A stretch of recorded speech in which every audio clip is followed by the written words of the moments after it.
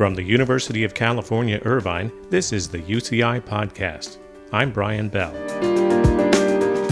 The coronavirus outbreak has caused a massive transformation in how we live our daily lives. It's also had a huge impact on the UCI campus, with students and teachers joining their classes remotely online, research projects put on hold, and scientists and engineers quickly adapting their efforts to aid in the pandemic response. Staff have also been telecommuting in unprecedented numbers. The effect on UCI Health has been no less dramatic. The organization is on the very front line in dealing with the COVID-19 crisis, and its entire staff, from doctors and nurses to maintenance personnel, has been working around the clock to enhance readiness. Today on the UCI Podcast, we're meeting with two key members of the UCI Health staff to learn about what they and others are doing to tackle the coronavirus challenge. Our conversation is up next. Okay, today's podcast interview is happening via Zoom since we're all social distancing. Today we're having a conversation with Linda Dickie, who is Senior Director for Epidemiology and Infection Prevention at UCI Health, and Joe Brothman, Director for Environmental Health and Safety and Emergency Management, also at UCI Health. Hello. Hello. Linda, let's start with you. Maybe you could tell me a little bit more specifics about your role at UCI Health during this coronavirus crisis. The Infection Prevention Program has several roles. We are central to watching the guidance that's coming out from a federal, state, and local level and translating that into operational processes that we can follow for safety and infection prevention.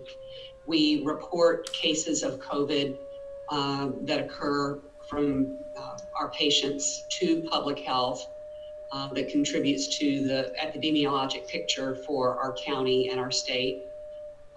And we do a lot of hands-on training and involvement with our healthcare workers to keep them safe.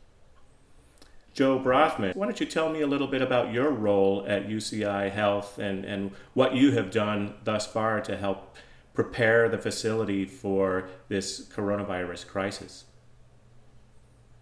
In my role as Director of Safety and Emergency Management, we really own the organization's emergency response plan, including the surge and the pandemic response plans.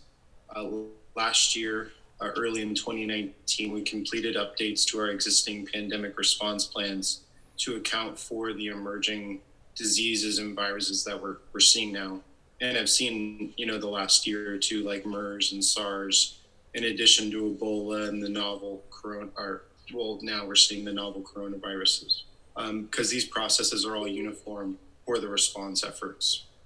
And we specifically started preparing for the COVID patients mid-January or February because we anticipated activation of our hospital's emergency response plan shortly or soon.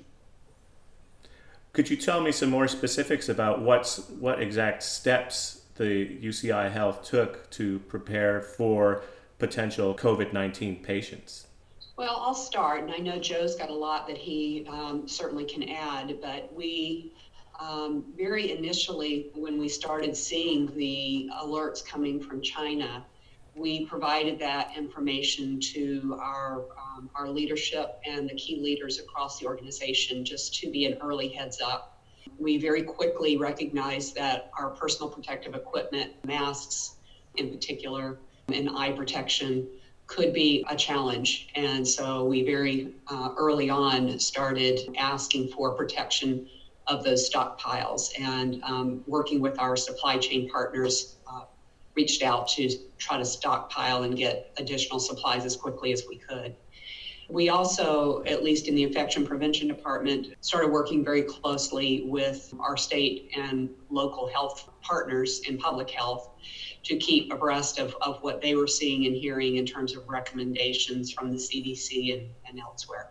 I'm sure you have seen the news of other states, other regions of the United States really bearing a heavy brunt from this coronavirus infection. New York specifically, now New Orleans, Washington, Seattle, Washington.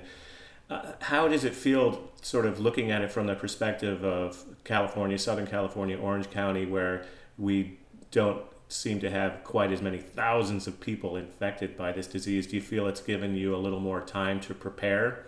We're fortunate, I'll put it that way, but we know what has to be done, which is prepare for a potential influx of infectious patients. Just because we don't have it today doesn't mean that it's not our obligation to prepare for that.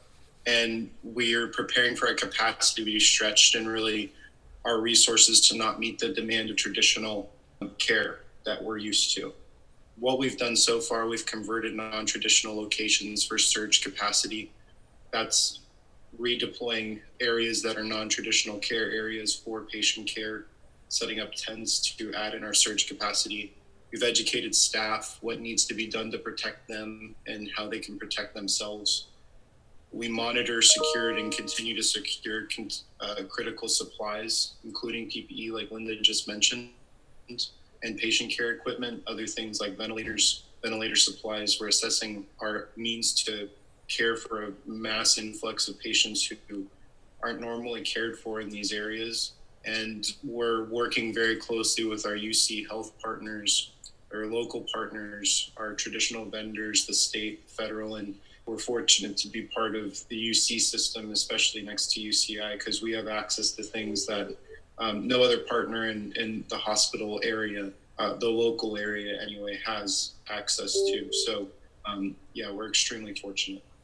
That brings to mind something I heard about recently on an EOC call, an Emergency Operations Center call, about a call that they received from you requesting help in synthesizing viral transport media, which is a liquid they use in these coronavirus test kits. Tell us a little bit about that how that project got started. Yeah, we sent that request, I think, about a week ago. Very quickly, the campus responded to help us synthesize this needed asset that is under a nationwide and really worldwide shortage.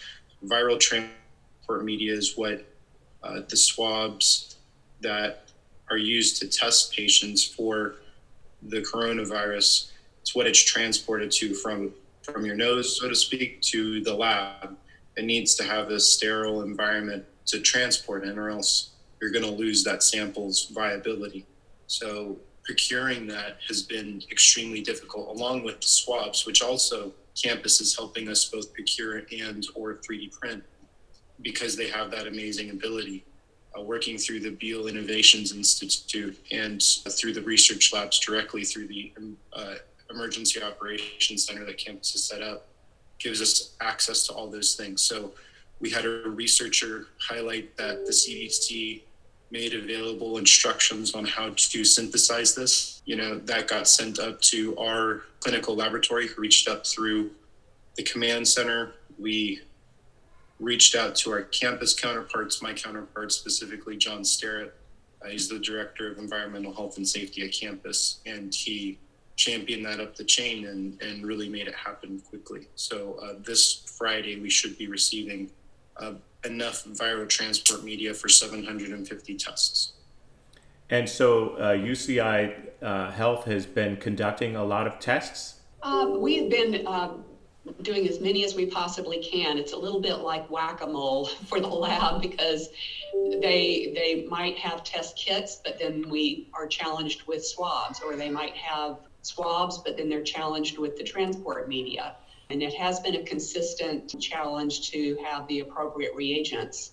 So I think that our clinicians and our lab have been maximizing our capability and moving as quickly as possible to validate and bring on testing platforms. And now we have a variety of platforms, but the actual necessary ingredients, if you will, as what Joe is describing, have been a challenge across the country.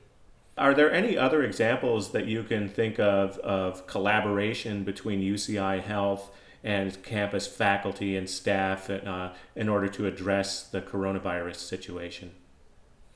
Oh, absolutely. Our Beal Applied Innovation Center has been outstanding in trying to meet our PPE challenges. Two examples. The first is they have had designed face shields. We normally use face shields that are single patient use, disposed of after one use. We're now in a position where we're cleaning those with alcohol wipes and reusing them multiple times. So in order to augment our supply chain, the campus, the Innovation Center designed a face shield for us very quickly. We went through a few iterations of the prototype, and then we were provided a sample size to bring in.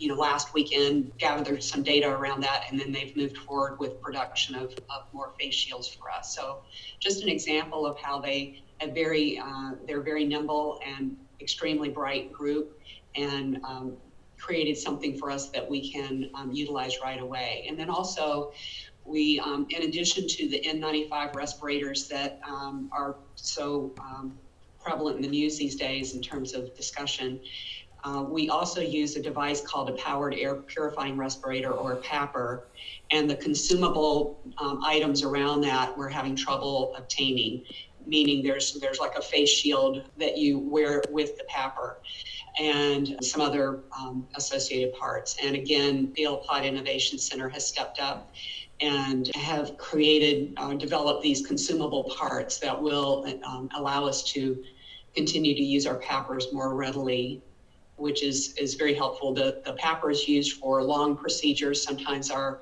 anesthesiologists or our surgeons are having to do procedures around the airway that are prolonged, and so it's a much more comfortable device to wear in those situations. Or someone that might not be able to be readily fit tested for an N95 can use a PAPR.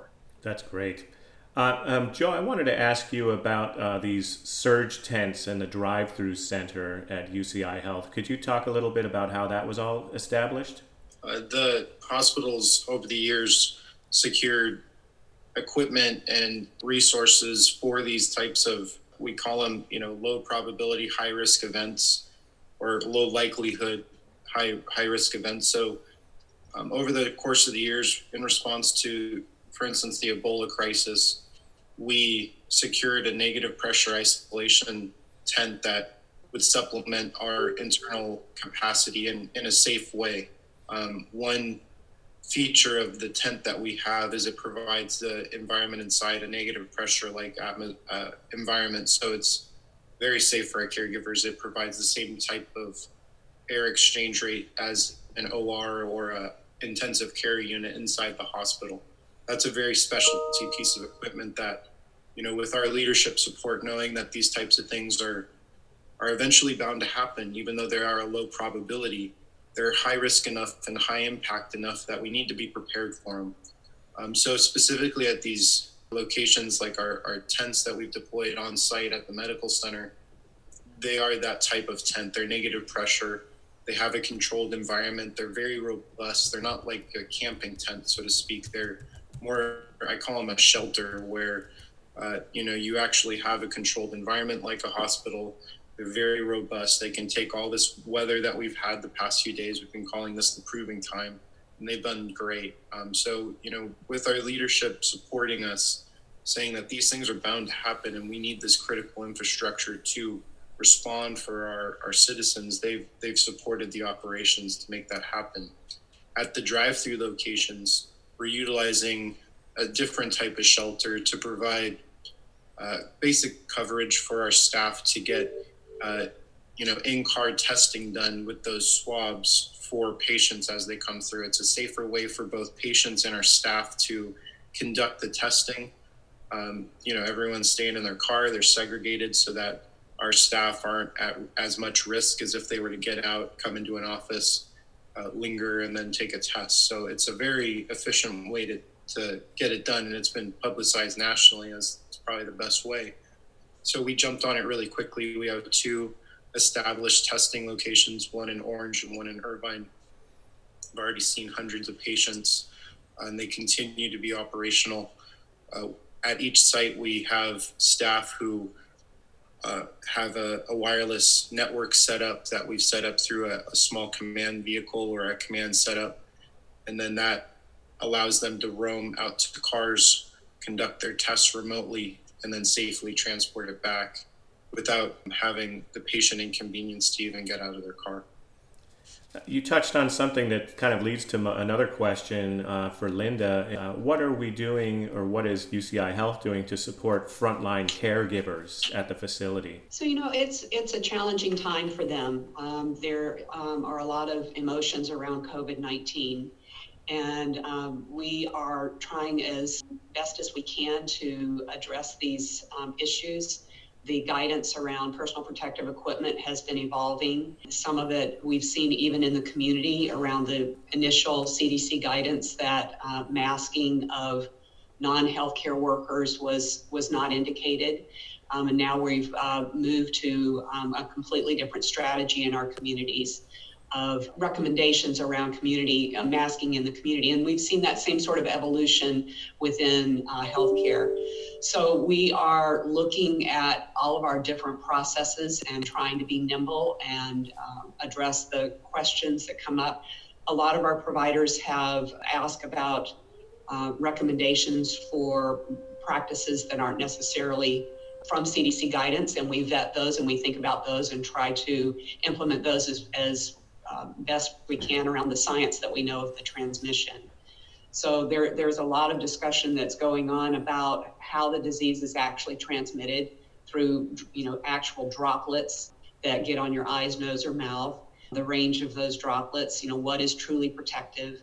In infection prevention, we're spending a lot of time focused on the cleaning of the environment and trying to get people to really focus on their hand behavior, because that's how we can inoculate ourselves, is through our hands touching our eyes, nose, or mouth.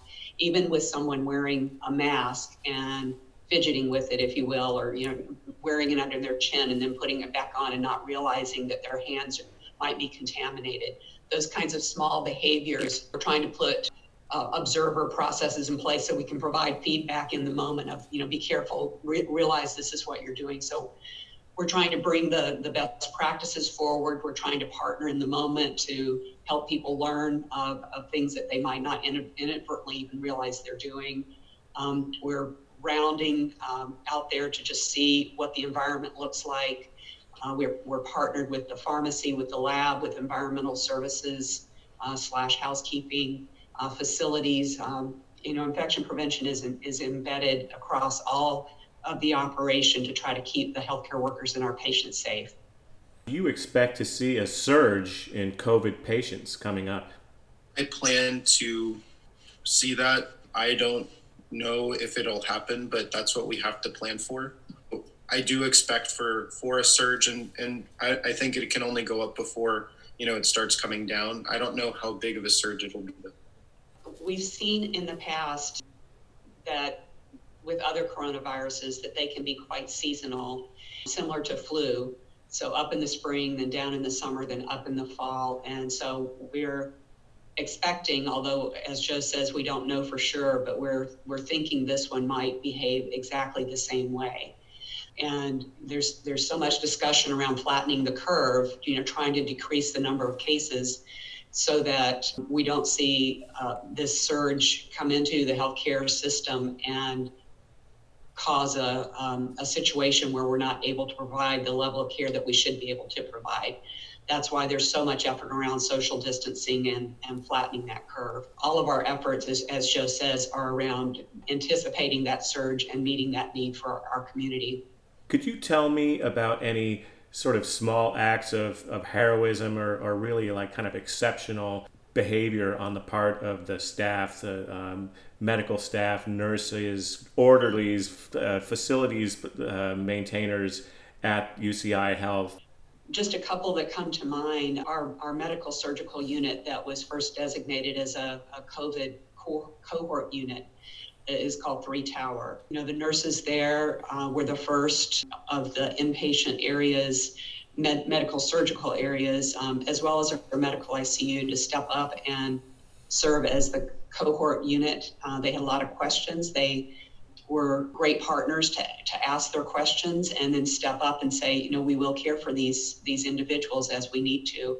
We saw the same thing in our ED and in our medical ICU. Again, the staff, the physicians, all of them have questions. but they are dedicated to our patients and to the Orange County community, and they're providing fantastic care, respiratory therapists as well.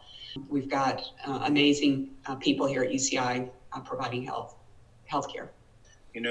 As we delegate items out, it's just amazing how quick people are to jump to the occasion to help out. Everyone from our EVS team, stepping up to do non-traditional tasks, to our facilities team setting up these structures that sometimes could take a day.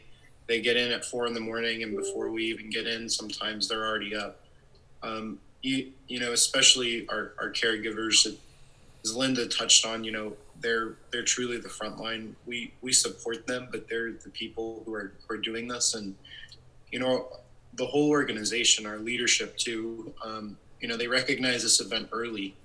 We started responding early February, but we were monitoring it and providing updates from January. And they knew that eventually we were going to have to kick into high gear and do what was right for the organization and the county by making some hard decisions. But they rose to the occasion, and we're really lucky that we have that leadership to provide the support for the staff and for the community, because we're better off for it.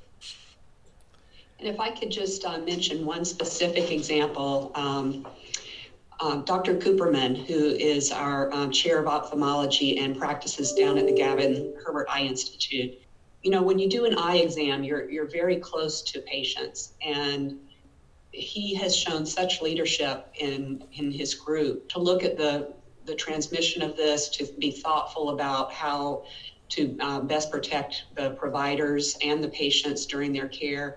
And he himself falls into a higher risk age category, and yet he's still there, very close, physically close with his patients, still providing that care. And he could potentially be putting himself at risk without the appropriate precautions. But I think he's just one example of our leaders that we have, and everyone all the way down to our housekeepers are showing such leadership by putting on their personal protective equipment and doing their job to provide care for people. We're not seeing the surge, in numbers that we're preparing for yet.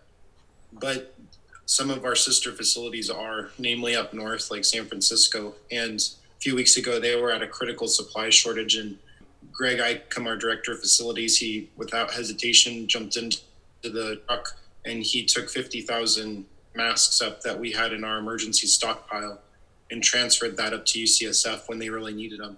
And that's the kind of, as Linda mentioned, the kind of leadership that we have, and the people that our team is working with, they really decide to jump into the fire and just try to help out. So we're really fortunate here. Linda, can you give any advice for our folks who are social distancing themselves at home, and should they continue to do that? And what other sort of daily practices can they do to help keep themselves safe? Yeah, I mean, it is definitely working. I know that none of us like the social distancing, but it is effective. And the effect of that is to protect those who are most vulnerable. Most of us will, if we get COVID-19, will experience it as a cold or maybe an influenza-like illness. But as we know, we've got people in our lives that are very young or older or have underlying medical conditions that could put them at risk for much more severe illness. So our social distancing practices are helping those individuals as much as it might help us weather more mild disease. Certainly, cleaning our hands is paramount. And my license plate actually says wash your hands. So I'm really a big believer. It is the fundamental thing that will help prevent COVID-19, as well as keeping that 6 foot distance when you're generally out in public, because droplets can fall out once they are sneezed or coughed out. And yes, there might be some small aerosolization of some small droplets, but for the most part, we're seeing that 6 foot distance really is effective. and keeping our hands off of our eyes, nose, or mouth, and then cleaning surfaces as frequently as we can think of it. Surfaces that we touch often, like our phones and other items that might get touched by other individuals as well. Well, I want to thank both of you for joining me on the UCI podcast today and giving us some of the details about what's going on at UCI Health to confront coronavirus. We've been speaking with Linda Dickie, who is Senior Director for Epidemiology and Infection Prevention at UCI Health, and the self-titled hand-washing queen. She's got it on her license plate. And Joe Brothman, Director for Environmental Health and Safety and Emergency Management at UCI Health.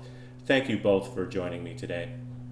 Thank you, Brian. Thank you very much.